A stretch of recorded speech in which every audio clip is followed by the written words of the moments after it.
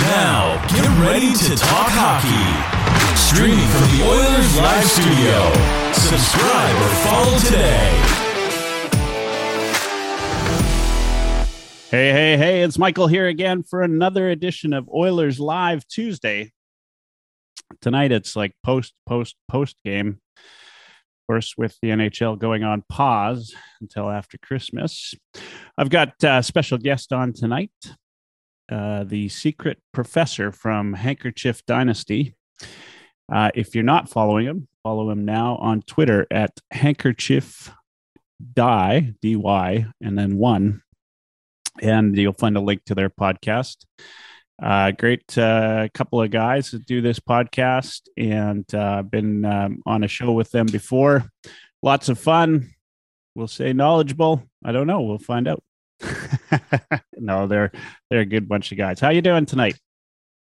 Doing great, Michael. How about you? I am doing great myself. Well, you know what? As good as can be expected with no hockey on. I was watching a bit of the Vegas and Tampa Bay game, which is the only hockey we have right now, unfortunately. So other than that, I mean, this is my way to kind of get through this void of hockey games. And there actually was some hockey news if you're following my Twitter today. The Calgary, it sounds like the mayor of Calgary has said that the Calgary Sports and Entertainment Corporation has informed her that they are going to drop out of the arena deal in Calgary. So the Calgary Flames, as of a couple of hours ago, looks like they are now out of an arena deal in Calgary. I don't know if you heard that yet. Oh yeah, no, it was a big bomb dropped online this afternoon. I mean, to be honest, like I'm not the most knowledgeable about the long-term history of the situation in Calgary and whatnot. I do know the Saddle Dome, while not only being one of the great architectural crimes of humanity in history, yeah, is one of the oldest arenas in the league already, if I recall correctly. Yeah, it is right now. Yeah. And obviously, like, I think, like, what's the end game here? Like, they have to do some kind of crazy renegotiation over the next handful of years. Like, are we actually talking about relocation? Do people act, is that specter actually being raised? Because if that specter is being raised, then I have to go on a whole nother rant. Yeah. I mean, there is so much ongoing with this arena deal, and just to kind of backdrop, obviously, you said it, the Saddle Dome is the oldest arena in the NHL. I think it was the only one that was older was Nassau Coliseum, which was actually built in the Wild West times. It was actually built by people who rode, horses and That's right. Had actual saddles, the construction workers. They rolled up the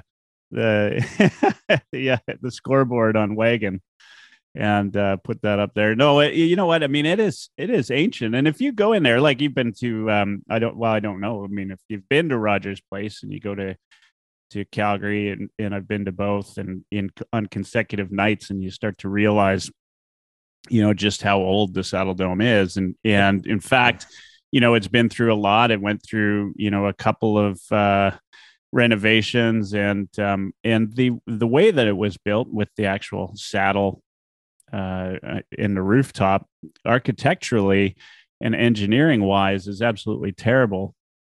Oh, so ugly too. Yeah. It is. Yeah. In terms of like load dispersion, I don't know the exact terminology, but it's got to just be a nightmare. It's like the exact opposite way to build a dome. Well, like they fucked up a dome. They did, and most scoreboards actually have an inside to them. If you go, and I've been up on the rafters of the Saddle Dome, if you go up there, you can actually see through the middle of the scoreboard. They actually had to hollow it out, otherwise the roof wouldn't hold the weight. And it also limits in Calgary the types of concerts that they get. Lots of concerts have been. If it snowed there, for instance, I remember they canceled the concert because it snowed, and they couldn't put any more weight on the roof with the speakers and that are required for a concert. So, well, I'm glad that the genius planner is building a multi-million-dollar arena in Alberta took into account the weather there. Yeah, I mean, there's just so many things wrong with the place, and I mean, the only good thing for Calgary was the capacity, which they didn't really open up until the 2005 run to the Cup, and they opened up this press area seating, which is potentially the worst seating in all of hockey, and it adds, I think, another 1,500 or 2,000 seats, but you can't even see the scoreboard. Yeah, well, I mean, you look at a concept like capacity isn't necessarily always a positive thing. Like me, for example, I have a high capacity for self-loathing and antisocial destructive behavior, but that doesn't make it a good thing. Just having a high capacity of something is not always in and of itself a good thing, is what I'd say there. Fair point. Yeah, no, there's not much good with that place. And so, enter in negotiations for a new arena. Of course, Calgarians, as do Edmontons, they hate when one ups the other. So Edmonton gets, Rogers Place, and Kate's gets that deal done.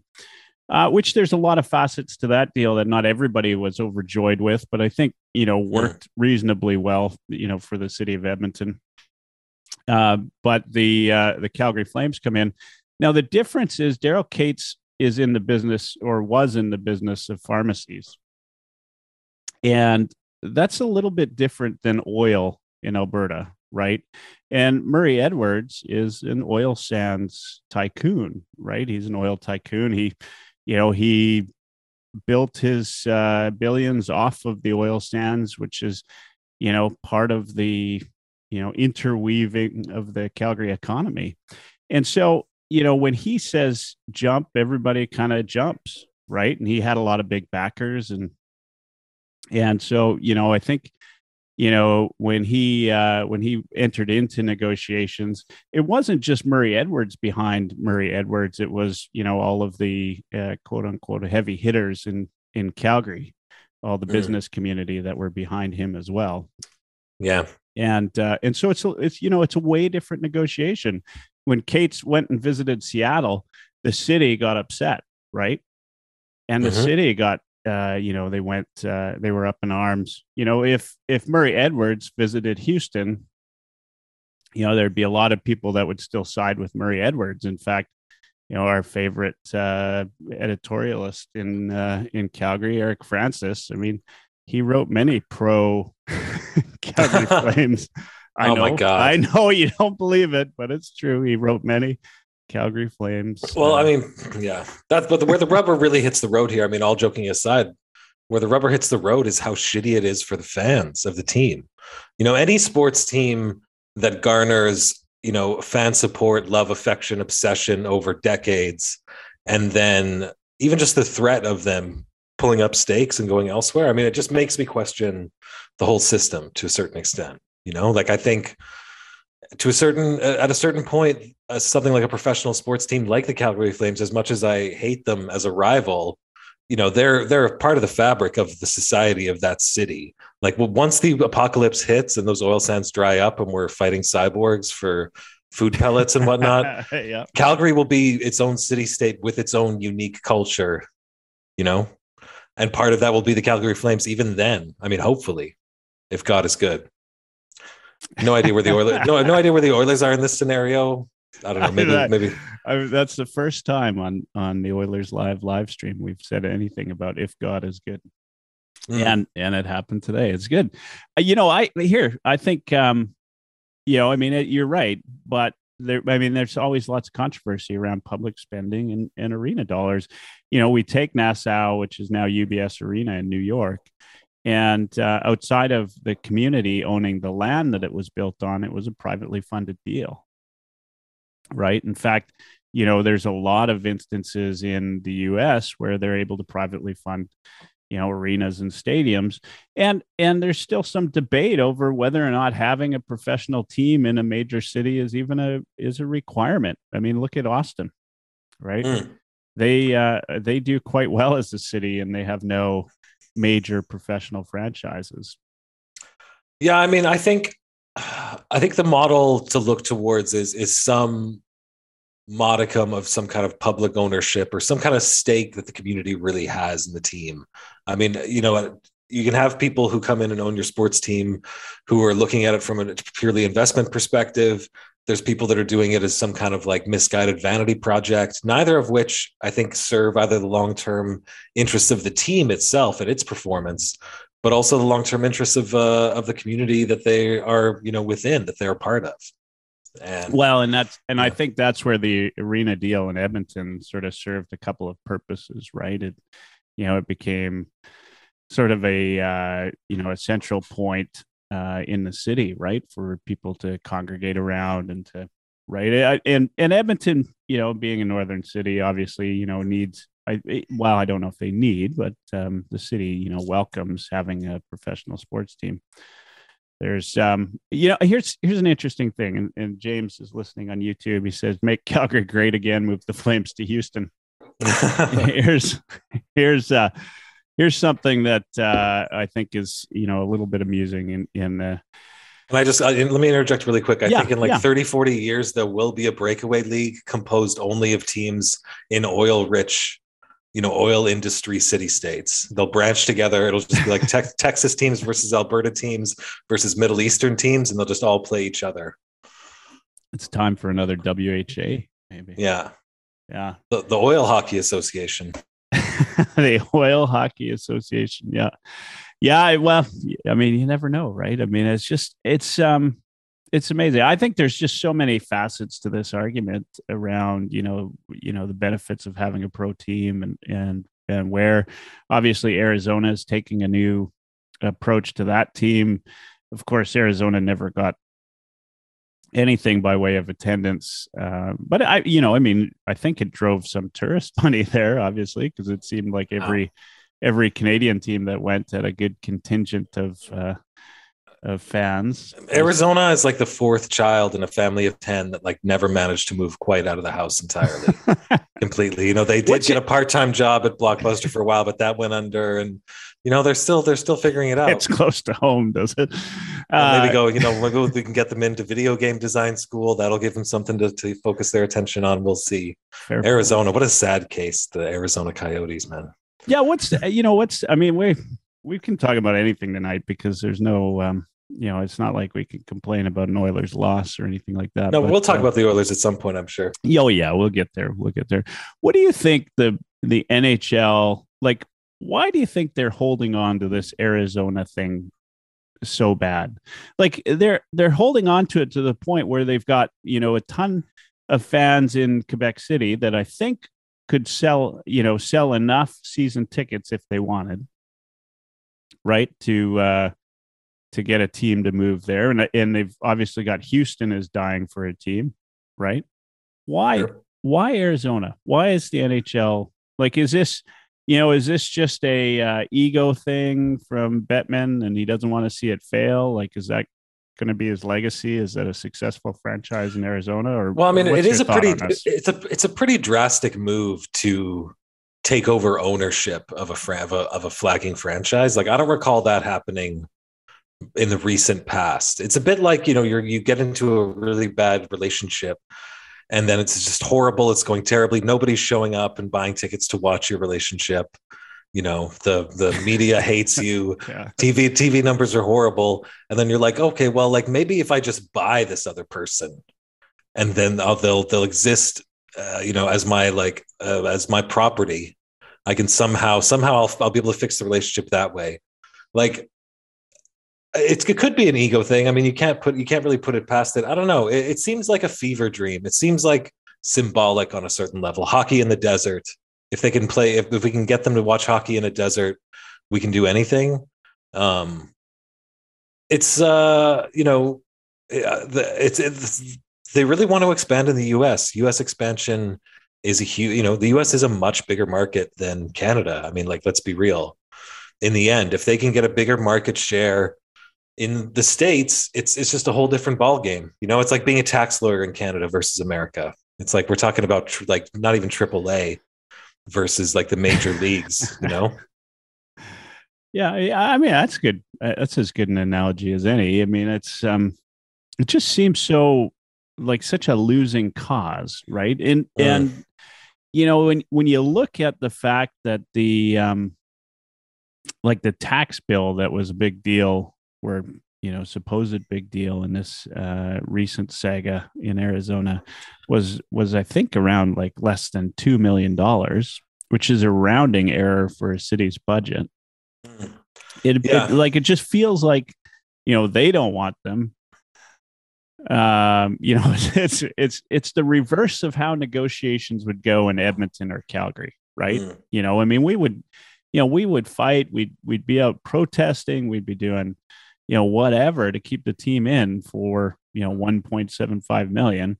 You know, there'd be a contingent of fans out there that would say, just, you know, forgive and forget and let them play. But not, you know, not in Scottsdale. I mean, they, you know, it's clear to me that, you know, what fans they do have don't care enough to, yeah, in fact, I don't know. I can't say for certain that I've ever run into a Coyotes fan. I've met a lot of Peter Coyote fans, the actor / narrator, one of the best narrators out there. I mean, also think about it on this level. Like, what's it like for the fucking players on the Arizona Coyotes? You know, to be reading in the news that they might get locked out of the arena because the owner hasn't paid money. Like, it's been going on for years too. Like, I really wonder at times. I mean, maybe it's awesome. Maybe it's like got a real Mighty Ducks vibe, like not the team, the Mighty Ducks, but the movie, the Mighty Ducks, where like they're using the flying V to outmaneuver their more highly, like, you know, their high priced kind of fancy prep school opponents or some shit. So they're like the perpetual underdog. Like, I could see it being interesting on that level, but to a certain extent, I find it bizarre anyone would ever sign there. Like over the last like several years, not just even recently. With all the tumult, they've only had like one successful season, right, in their existence. Like, they've only made it to the conference finals once. I think that sounds about right. I think less than half their years in the league have they even. Well, actually, I just looked it up. They've got 9 playoff appearances since being in the league in 1996. And have only won 2 series, and they were both in the same year in 2011. So, like, that's you know, exactly the fourth child who like worked at Blockbuster for a while until they lost their job for like not sufficiently like stealing the posters surreptitiously enough. Like, you got to be sneaky. Here, actually, quick plug. I'm going to ask on Discord if anyone has any questions for us. So if you become a patron of Handkerchief Dynasty, you get to join us on the Discord. It's a lot of fun. Oh, hey, right on. So tell me about, let's skip gears here for a second. Let's switch gears. Tell me about Handkerchief Dynasty. You guys are what, 170-ish episodes in? Yeah, I think next episode will be the big 170. You know, it's a huge milestone, the 170th episode of any podcast. It's kind of shocking how quickly we got there. You know, there's been periods. It's definitely been like slower times, but obviously during the season, you know, sometimes we'll post like twice a week, usually at least once a week, sometimes about 3 times during a week. You know, we're pretty silly. Me and my co-host we'll basically only talk about the Oilers. Personally, I find nothing more depressing than tuning into my favorite sports talk content and hearing them talk about the Elks for like 4 hours. I mean, I know they got a new GM or whatever / coach today. I'm sorry, but like the only thing worse than that is when Low Tide starts talking about baseball. It's like just becomes a living death for me. So we talk only about the Oilers, you know, but we do wax philosophical, we wax poetic, we wax nonsensical. I'm the secret professor, so obviously I represent the forces of secularism and skepticism. High Priest of Oilers Magic is obviously more tied into ethereal, enchanted, magical realms. We've had a lot of great guests: Bob Stauffer, Low Tide, Jason Greger, yourself, Zach Lang. I'm forgetting all kinds of people. Rob Brownlee. We had Mark Lewis on. That was great. Quinn Phillips. Gonna get back into the guest game a little bit. We've been light on the guests lately due to just schedule being busy, but we have a lot of fun. It's like, imagine if David Letterman had a hockey show. and he was an Oilers fan who had been cheering for them through the decade of darkness. Like, how do you imagine David Letterman would approach that situation? That's the approach that we aspire to at Handkerchief Dynasty. The 19th best Oilers podcast, trademark. Hey, I think that puts you in the top 20%. Yeah, I think you're right. Yeah. In fact, if you, I think we're on an average of a new Oilers podcast a week right now. It feels a little bit like that, and I can only imagine that rate of podcast creation will only go up if the Oilers have any success over the next little while. Although, it felt like a little bit like the Oilers gained fans over the decade of darkness. I don't know if that's possible, but almost like, the fans that they did have like dug their heels in a lot harder and, maybe dragged people with them, dragged their spouses, their boyfriends, girlfriends, like if I'm going to be miserable, I'm going to take 3 or 4 more people with me. We're all going to be miserable together. What do they call it? The R value, the reproduction value. I think the R value, yeah. The R value of the Oilers fan virus was like, I think at like a 2 or 3 back in like 2007, like right just as we had lost Pronger, and we're all like, oh, we're gonna have all these guys who score 20 goals. We're gonna be like the team with the most guys that score 20 goals this year. Just you wait. And then the whole thing went over like a lead fucking balloon. Paradoxically, through the decade of darkness, it did go up. I mean, part of that was just some of the great players that we drafted and the great players that emerged that were exciting to watch even then. I mean, so much more even now that they've been matriculated into just full on like star established players. Like we don't think of Connor and Dry as young guys anymore, even though they're still on the young side. They feel like guys that are like 27, 28. Yeah, they do, right? I mean, they seem like veterans. It feels like we've been watching them for ages now. I'm curious. I was listening to Sirius XM NHL radio today, and they had some type of sell me on your team kind of episode, and they had folks call in, and if you're a Flyers fan, you'd try to sell the hosts on why you'd want to be a Flyers fan. And a Rangers fan called in and he said, we've got Fox and Shesterkin, I think he referenced and said, it's a good time. And geez, I can't remember which host it was, but he said, really sell me on the value of your team. And he said, well, the real reason I'm a Rangers fan is my dad gave me that. My dad gave me the team, right? Obviously passed down that, being a fan from generation to generation.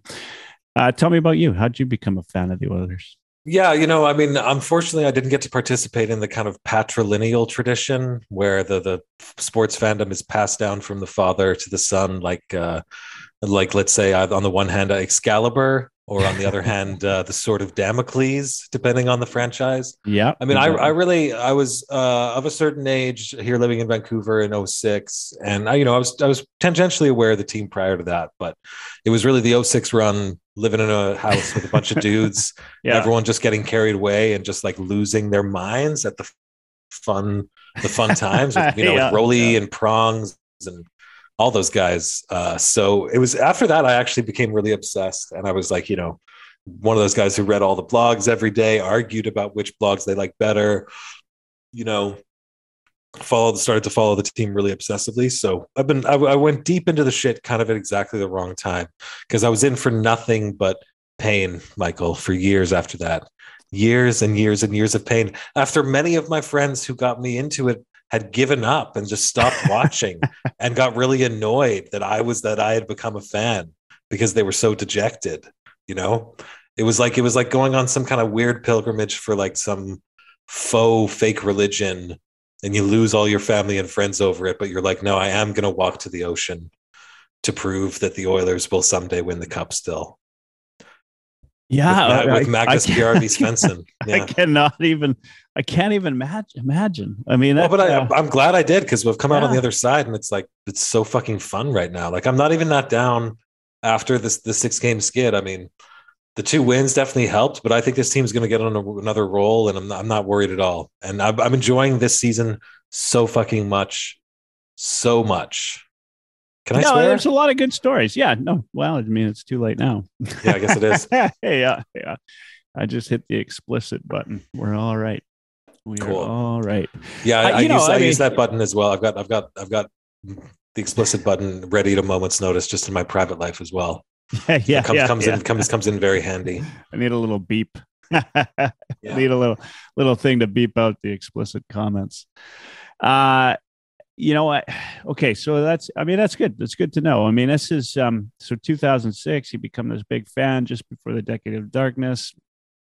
You know, I mean, that's well, of course, you know, you see Pronger, and then you see Pronger go, and it's like, you know, I mean, that's, you know, just exactly how a hazing ritual kind of starts, right? Like, we show you exactly the best of the best, and then, you know, we beat you down and beat the life out of you, and then we bring you back up slowly. Yeah, it's like becoming a fan of Star Trek, like just after Deep Space Nine went off the air, but just as Voyager was starting up. So you're just like, oh, okay. And then, like, you know, Voyager comes out and you're like, oh my God. And then Enterprise, and you're like, Jesus Christ. The other ones were so much better. What happened, guys? Ethan Morrow? I mean, you know, he plays hard. Yeah, well, I mean, he you know, I got to play hockey with him. In Montreal. I'm sure he's an amazing guy. Yeah, he's an interesting fellow. Actually, he's not bad. I was supposed to I'm a little scared of him. Scared. He was supposed to be on the show, by the way. Oh, damn. Yeah, and then that's a really good get. Yeah, well, it would be, other than it's kind of like this. It's kind of like 2006. Like, I get all excited. He said, yeah, I'll be on there. And then come time, he just kind of all of a sudden he's gone. So we'll see. Eventually, I'm sure I'll get him on the show. We'll talk some hockey. He was a decent guy. You know, I played 3 games with him in Montreal. I was on his line, sat beside him in the dressing room. Ton of fun. Yeah. And you know what? He's still, you know, like any NHL alumni, he's still got the passion to win. And you know, he was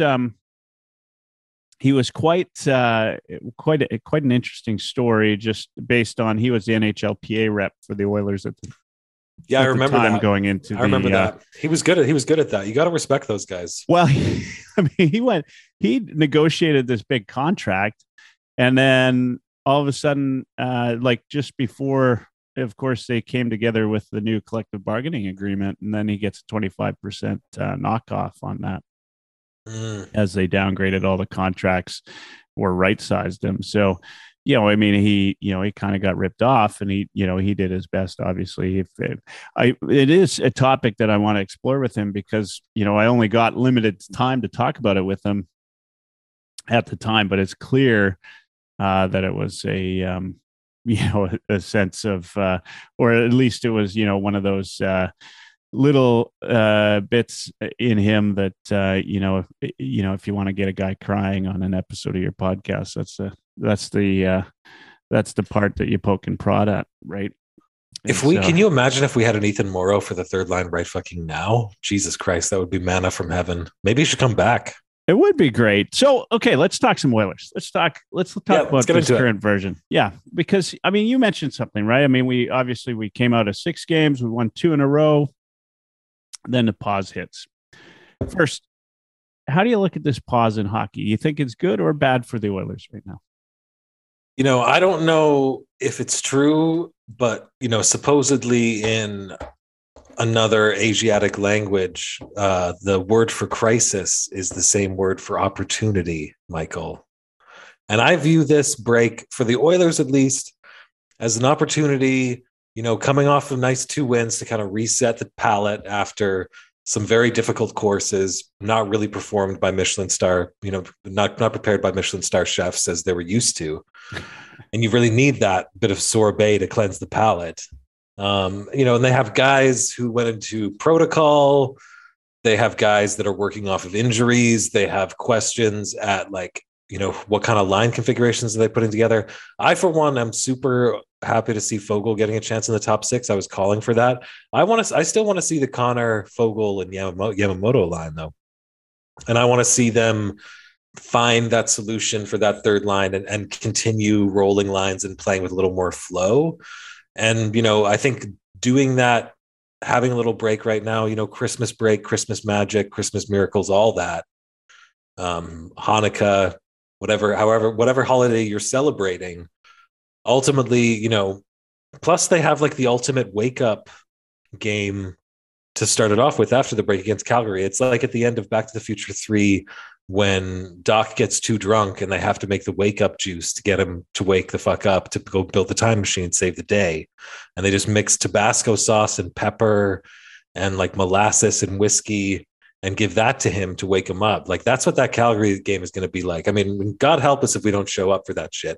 Like, I'm kind of half expecting like a line brawl or two in that game, because those teams do not like each other. And I think it's going to be good. I think, it's unfortunate that we're in the situation we're in. Hopefully they can make up some time during the schedule that they're going to free up, not going to the Olympics. Yeah. I'm glad that Omicron appears to be like really mild. I still think, we have to limit transmittability until we have a little more data before just saying, you know what, fuck it. But,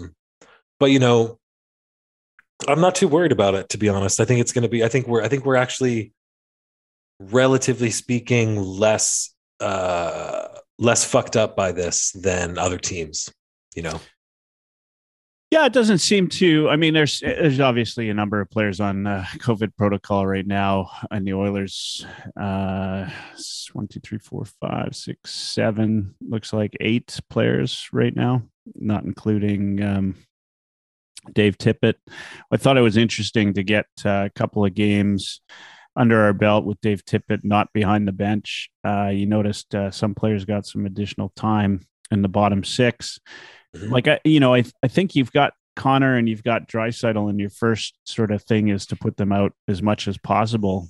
And I don't know if you're a hockey player or not, but I know, from my own personal experience in any game, the more I play, the more engaged I feel, and the better of a game I kind of have, versus, if I'm sitting cold on a bench and you might play 12 minutes or 10 minutes, it can seriously affect your performance. Right. And, you have to feel into the game, and it's hard to get that.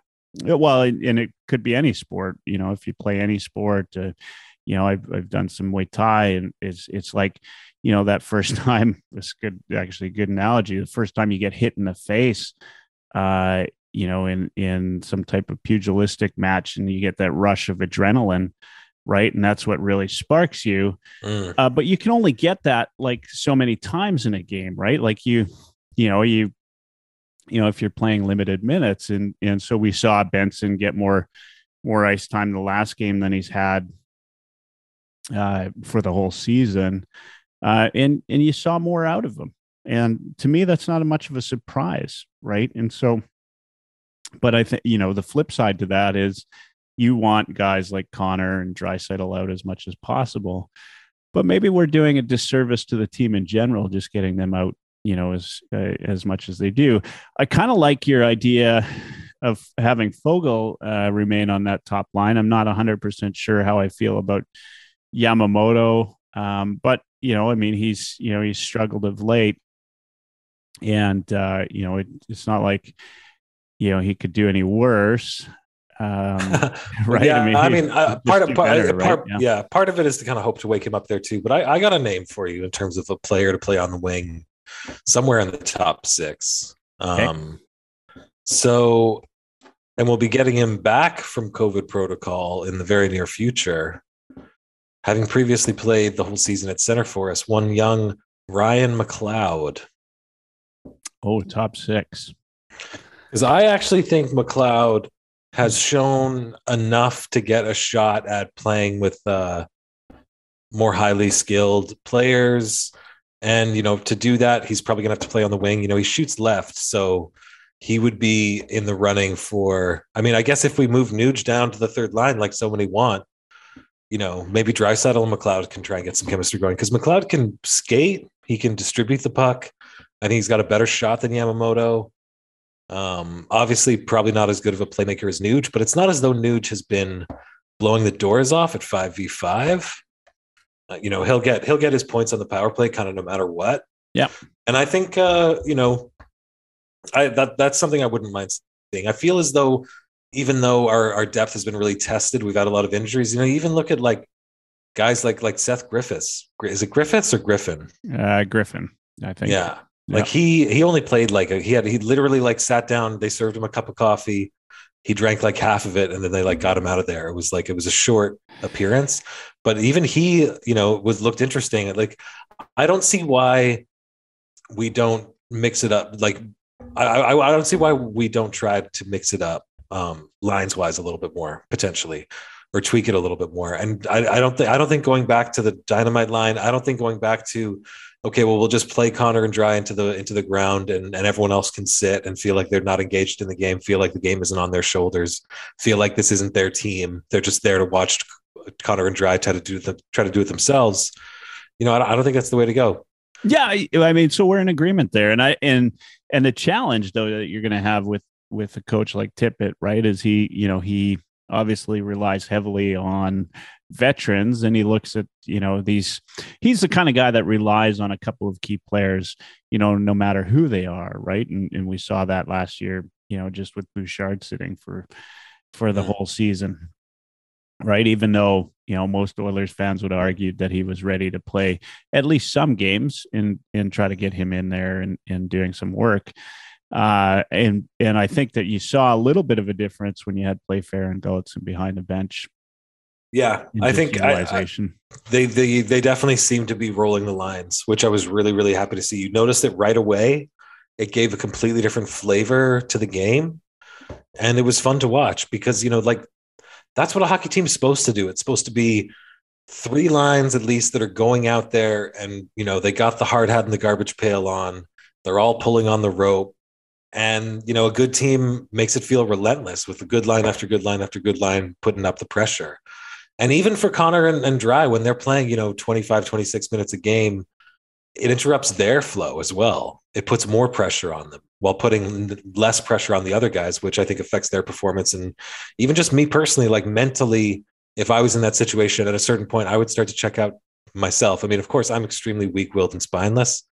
So don't view me as the mean, but well, I mean, if you think that you're going to play 30 minutes a game and you lose that game, you're going to definitely feel partly responsible for that, right? Yeah. I mean, that's on your shoulders, right? And between McDavid and Draisaitl, they're playing 48 to 50 minutes a game, right? If whether they overlap or they don't overlap, if the game's a loss, then, it's on their shoulders, right? They were the ones that were out there. They typically, they're the ones playing defense, playing offense, playing the power play. The only thing, of course, McDavid doesn't do is the PK, and rightfully so. I mean, you got to get him off the ice sometimes. What about taking RNH and putting him on the third line as center? What's your thought on that? I mean, that seems to be the popular thing among fans right now. I think it's intriguing. It was quite controversial for some when like Bob's been kind of beating that drum for a little while. It's something we've seen a little bit in the past. It's intriguing. The question is, like, do you really have the wingers? I think, there's talk of, Nuge might need some help with faceoffs, so you might think about Hyman on that third line. I mean, if we're rolling out three lines and Hyman and Nuge are on the third line, and maybe we get lucky and we have some young guys emerge and really, show some spice and show some five alive in those top two lines, someone like a McLeod or a Fogle, et cetera, et cetera. Yeah, maybe then if we can pull that shit off, we're a dominant team, I think, which I think means you kind of have to try it at some point. At the same time, if we can figure out the third line situation without doing that, that's probably also fine. Nuge is going to be a good player no matter where he plays in the lineup, I think. But yeah, I'm intrigued by it. I wouldn't mind. I wouldn't mind seeing it a little bit, especially now that just by virtue of injuries and by a matter of like happenstance, we've actually seen that maybe there's a couple of people that could use that have earned a little bit more of an audition now. like for say one half a game, for fuck's sakes, maybe try it for Yeah, half a well, game. Fogel, right? Fogel, when Fogel was brought over, right, from Carolina, I mean, there was lots of discussion around him. Obviously, he thought, Who do we everybody trade talked Fogel about for? him. We traded it for Caleb Jones, I Yeah, think. no, Ethan Wasn't Bear. that the Caleb Jones? No, I think it Ethan was Bear. Caleb Jones. No. It was Carolina. definitely. And then we retained half of Caleb Jones' salary, if I recall, on that deal. Tough one. We took a bath on that. Right. Well, when we got Fogel, right, there was a lot of discussion around him, being a third line, really good third line winger with the potential to be, a top six when needed, when called upon. Right. Mm-hmm. I don't think, I think we've saddled him with Cassian, who, I think that experiment's done and gone. And I think it's becoming clearer and clearer as the days go on. So I don't think we've seen the best out of Fogel, and of course, there's been a little bit of puck luck there that he's been driving to the net. He just hasn't. And then of course it comes in droves, right? Like he gets one that like basically bounces off of him for his second goal of the night the other night, and that's the way it's going to work, right? And I think though, I mean, he opens up the possibilities of moving Draisaitl, Nugent Hopkins maybe to the third line, right? If you can move Fogel up, whether it's the top line or the second line, and provide a little bit of a different look. And then you've got Hyman and you've got Fogel. You got Yamamoto. And, I mean, maybe you try McLeod. I don't know. Or maybe the Oilers go the trade route and look at a different route in order to shore up that top six. But you still got Puljujarvi up there as well. Totally. So, the reality is RNH, though. I can't remember who it was, thought maybe a McLeod, RNH, Yamamoto third line was a good option. And I actually didn't mind that. I remember seeing that and thinking that's actually not a bad, between Yamamoto and RNH, I mean, the way that they track down pucks in the offensive zone, I mean, that's exactly what you want from a third line, right? With a little bit of a scoring flair. Like they can score if they get on a roll. And so, you want that bottom six to come through for you. I think, that might be the way. And McLeod, has like there are times I've watched McLeod play and I've mistaken him for McDavid until he tries to take the puck to the net. And then there's no, it's just a different player, but his speed is unbelievable, right? So he might be a good player to put with that third line. I'd love to see him on the left wing. I think he's still got a high offensive ceiling. I think it might be an interesting kind of change of pace for him and maybe a bit of a confidence boost as well. There's also obviously a lot less defensive responsibility, which could also have like positive development kind of angles to it. The fact of the matter is, though, like in spite of, once we have a healthy lineup, you could really throw together a whole hell of a lot of interesting units of three forwards for the top three lines. And that's not something we've been able to say for years, really. I mean, people poo-poo the moves that Kenny Holland did that didn't work out. But the fact of the matter is, like, Hyman and Fogel were both great fucking additions and could both easily be playing. I mean, obviously Hyman's a mortal luck in the top six, unless you do something like a Nuge third line with him on there to help on faceoffs. But I think, if we can see players like Sevier continue to play well, if Benson can continue to kind of eke out an existence as like a kind of proto pest on that fourth line or something like that, I'm excited to see it, quite frankly. I know I probably should be worried. I know psychically and socially I've been trained for over a decade to mostly just worry about it, but I'm choosing instead to be excited.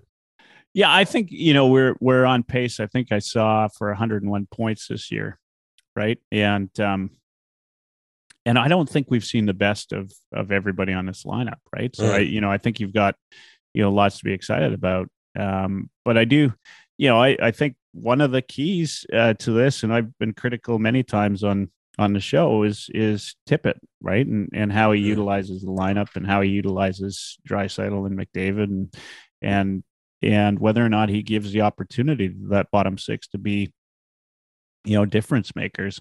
But one of the keys, though, that I see is, I mean, we're 18. What are we? 18 and 11. That sounds right. Yeah, we're 18 and 11, on pace for 101 points. Nearing 30 games into the season, and we've pretty much played with our second and third string goalie. Yeah. Like, to me, like, that says a lot, right? And whether or not you think Mike Smith is, the right goalie to take this team, further down the playoff path, to me, doesn't really matter, because I think that, there's still a target for a goalie at the trade deadline. Absolutely. He's still a number one goalie. In fact, he's a damn good goalie. And he was playing, I thought, pretty well at the beginning of the season. To lose him and put Koskinen in his place, who, would be a backup on any team, right, is, to me, is, says something about this team. Like, Koskinen had a 12-2 record at one point. Yeah, I mean, but honestly, and I said this on Handkerchief Dynasty several episodes back, like, Koskinen's record this year is not, in my opinion, Koskinen's record. It's the record of the Edmonton Oilers in the games when Koskinen started. I don't think this team has as much confidence in him as any other option right now, whether it be Mike Smith, who comes back, like some kind of like long lost kind of Ulysses type figure after a long time away, or it's Jeff Skinner. Like, I think the team plays better in front of Jeff Skinner. I think they're looser. They're a little more confident. I like Koskinen. He's a good guy. He can definitely be a good goaltender at points. But yeah, like, I don't really put much stock in his win-loss record. He's definitely played well for us in bunches and for the most part. But I wouldn't really say he's stolen us that many games, and certainly not enough that I would think I can think of one win-loss record. It's like that win-loss record is not reflective of his personal performance, in my view. But, I can choose to think whatever I think.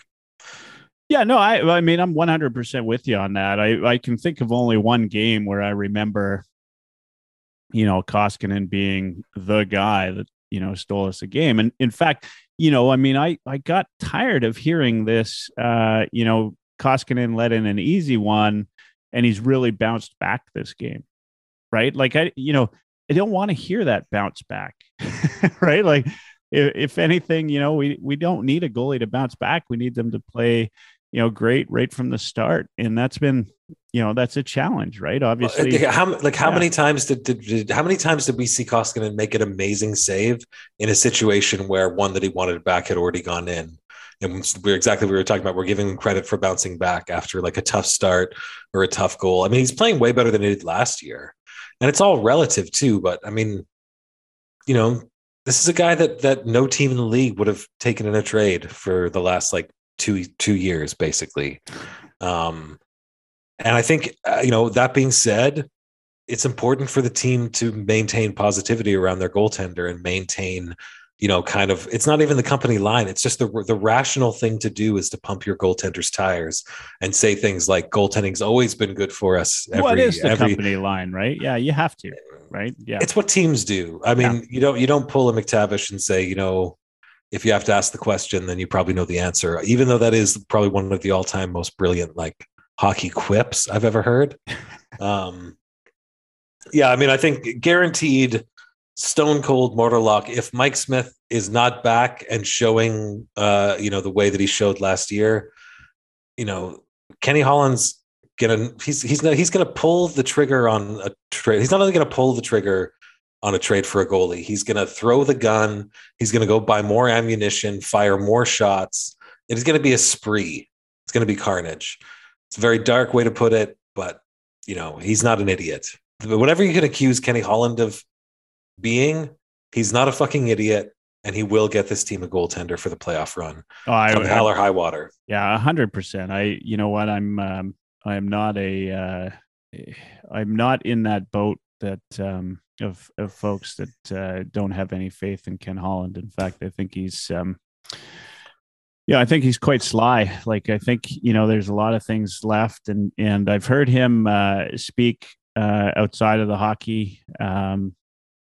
Had a chance to listen to him. He's very intelligent man.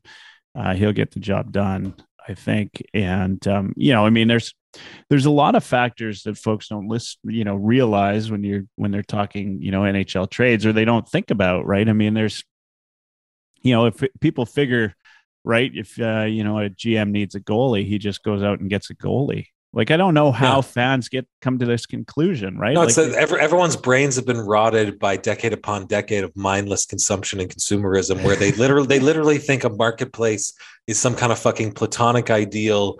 You go in there with a swipe card, things have near equal value. You can find the best price for stuff if you just behave rationally and look at the data in the right way. It's like, well, yeah, until you want to sign an American-born free agent to come play hockey in Canada, and they don't fucking want to. Like, that's not going to show up in the spreadsheet, bro, necessarily. Well, and that's 100% it, right? And who wants to? You can't. People aren't going to trade in their own division for one, right? Typically, to help the Oilers go to the Stanley Cup. Right? They're not going to trade with Pete Chiarelli if he recently left their organization. They won't trade with him out of spite. That's right. So, I mean, there's lots of reasons, right? And there's lots of things, and there's lots of things beyond the scenes that the fans don't always think about or view. And so I believe in Ken Holland. I believe he's doing what he can. He's doing the right things. I'm not a big analytics guy, but I believe analytics has a place in hockey. I think there's, I do think that the Oilers could do a little bit more in that area, but I don't think they need to do, a ton more. I think, Holland knows the game well enough to know if a player's good or bad, and doesn't need to look at the underlying numbers to know or understand. And I'm sure he takes that factor into effect when he calls the GM up to say, I'm interested in this guy. What do you want? Right. You can't necessarily give away your future, every time you want to, make a trade. And that's, of course, anytime you're going to trade with a team that's selling, that's what they want, is they want your future. And for years, fans ragged on the Oilers for not holding on to good prospects. Now they're doing that. We've got some NHL defensemen that have come up and helped us out. And I think some of that, you got to commend Holland and even the folks before him, that there are finally some good prospects in the system. And we'll see what happens. What do you think? Okay. So we got about 5 minutes left. And can I just say that the time flew by? Like, just a minute ago, I was just like, what? How long have we been fucking on for? I've been waxing poetic and philosophical and nonsensical for so long. I've lost my sense of time. It's been almost an hour, oddly enough. It's crazy. And so such a live and lively hour. It has been a lively hour. Agreed. I thank you. Thanks a lot for joining me tonight, by the way. It's good. Yeah, no, we'll do it again. Definitely. Okay, so the Oilers have Calgary coming up on the 27th. I want to say this about Calgary because I know we'll talk about them just briefly. One of the interesting things, and this was when Brian Burke was with Calgary, a lot of the same core of this team was there. And I can't remember. I think Brian Burke was on Stauffer after he left the organization, after he left the Calgary Flames. And he was talking to Stauffer, and he said that there was a noticeable, and like the Oilers have, there's been a couple of games, obviously, where Calgary's, beat us in some kind of fashion, but I think the Oilers have, for the most part, had their way with Calgary over the past few years. And I'd have to look at the actual head-to-head, but if I'm not mistaken, we're up by a few. And he said that the Flames actually would get really worked up because they had to play against Connor McDavid. And sure. And I think because of this rivalry, because the fans get into it, I think it just right off the bat, like having, this 1-2 punch of McDavid, and we don't, we talk about McDavid, we don't give enough credit to Draisaitl, but I think that puts the Flames on edge. I actually think we've got an advantage going into every Battle of Alberta. Flames fans would hate to hear that, but I doubt that went anywhere. I mean, Burke said that you could feel the tension in the room, that they were going out there to play against McDavid. Sure. I mean, I think honestly, if you had any job where all of a sudden one day fucking Connor McDavid and Leon Draisaitl would show up to do your job, I think that's stressful for anybody. If you were like an accountant and even if you knew they had no knowledge of accounting, I would be really fucking stressed out, man. I mean, it's Connor McDavid and Leon Draisaitl. They do things no one else can. It's like existing in a higher power or something, except they're people that walk the earth and have bank accounts and credit scores just like you and me. I think ultimately, I definitely still think the advantage is with us. I mean, obviously Calgary was going along pretty hot here for a while. I mean, that this is after, of course, we stomped them early on in the year. But I think I honestly, as long as the roof of the Saddle Dome holds out long enough for the game to take place, Yeah. I would always give the advantage to the Oilers right now, and I expect them to have a really good showing because I think, the Oilers love stomping the Flames. I think they love stomping them more than almost any other team. Rivalry has gotten pretty hot with Vancouver in recent years. Like there were points where that Vancouver Edmonton rivalry was even a little bit hotter at points. But I think it's really going to be a marquee matchup. It's like Daryl Sutter hockey versus the two most offensive gifts anyone's gifted humanity. I don't expect Calgary to have an answer. I could be wrong. It hasn't happened yet in my life, but anything's possible. It's never too late to start. So yeah, that's where I view the matchup right now. I think Calgary will probably finish the year pretty strong, but not against the Oilers. I think the Oilers will close out this season series with a really strong effort and really strong positive result. Yeah, I'm really interested to see, what happens with Calgary. I mean, they obviously had a really hot streak there, but they're still, they're not. I mean, maybe that's the Edmonton in me that's coming out, but I think they're overvalued as a team, right? Like they haven't, they're not winning games outright. They're getting a lot of the consolation points and they've got good goaltending for the most part from Markstrom, something we've been missing. No doubt. They a lot can be done and there's with that team. If I put the team alongside Edmonton, I mean, I'd take Edmonton's roster any day of the week, right? With the exception of the goaltending. And so we'll see what happens. Yeah. Obviously, if the Calgary's on their own 4-game losing streak, if they lose on Monday, that makes it 5. It's maybe a good time for Edmonton to get a little bit of separation from them. It is a game that means something in the standings. Obviously, it's still early in the year, but look, I think it's nothing worse than trailing Calgary in the points. Oh, no kidding.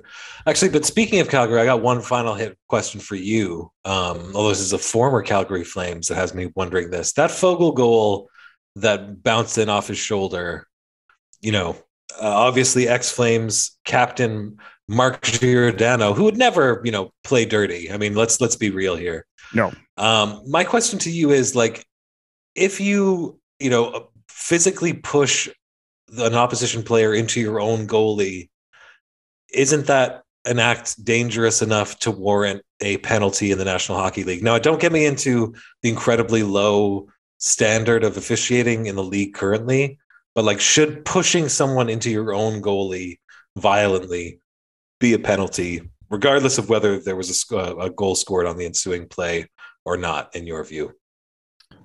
Well, I think that, that's what they were intending when they tried to bring in, the cross-checking rule, right? Was that type of a play. But because the goal was scored, I mean, there'd be no penalty anyway. I mean, they'd call the penalty, it would show up on the score sheet, but that's about it. Yeah. I mean, you can intend a lot of things. Like I intended to save my third marriage by taking us to Rancho Relaxo for the long weekend, but that didn't exactly pan out either. Yeah. Gio, man, I wonder where he's going to go because his contract's up, and I'm pretty sure he'll not be calling the Blues for tossed salads and scrambled eggs no more in Seattle. There's rumors that he might end up back in Calgary. We'll see. I mean, obviously, he might not be loving it there. It seemed like a funny thing for him, and the Flames to kind of allow that to happen. But hey, it is what it is. I mean, that's I thought it was a big loss for them. I still think it is. As much as I hate the guy, I mean, you have a guy that's the core of your team, was your captain, and then now all of a sudden he's playing in your division for another squad. Yeah, but again, like just being a captain isn't necessarily a good thing. Like L. Ron Hubbard fucking proclaimed himself captain of a giant like flotilla of ships and just like circumnavigated the globe for years on end with just coolers full of pills and fucking prepubescent girls walking around holding ashtrays, following him around 24/7. Like, yeah, no, just being a captain isn't good in and of itself. But yeah, fair point. Yeah, hopefully, I mean, I don't know. I don't know whether to cheer for him coming back to Calgary and sucking really hard or what, but we'll see. I guess I won't be sending you my L. Ron Hubbard collection. Honestly, like Battlefield Earth is less of a crime than the architecture of the Calgary Saddledome. Oh man, Good movie, though. It's been a lot of fun. You made a lot of analogies never before heard on this show. I aim to please. Yeah, it's been a blast, man. Yeah, I appreciate you coming on. Where can people find you and Handkerchief Dynasty, and when are you guys doing your next episode? Yeah, I think we're going to try and record a holiday special this week. So if you can find us on Twitter. I'm at Handkerchief DY1. The High Priest of Oilers Magic is quite hilarious on Twitter as well. You can find him at High Priest Oil. We're on patreon.com/Handkerchief Dynasty. If you search for Handkerchief Dynasty podcast, you should find us anywhere. We're on all the platforms that you're listening to shit for free on, you freeloader. We've got, a pretty fun little community around the show. So I definitely recommend people check us out and reach out and give us your feedback. If you think we suck, let us know. We enjoy hearing that. It kind of cheers us up, makes us feel like you're being honest. I'd rather hear the honest feedback. But yeah, wherever fine podcasts are not sold, basically, it's where you can find us. All right. I'll get you to stay on for a minute after I end the show. And then I'll also I have this thing. I let my guests say the last word and finish this off just with a quick good night. But give me 1 second. Everybody, obviously, if you're watching on YouTube or you're not on YouTube, go onto youtube.ca or .com/heavy hockey. Hit the subscribe button, hit like on the videos, all of that. We've got a deal right now with Bet99. That's the GSP sports book. You can go on there, use the registration code Heavy Hockey. That'll get you, I think, on their website, you can get $500 matched. We'll get you $600.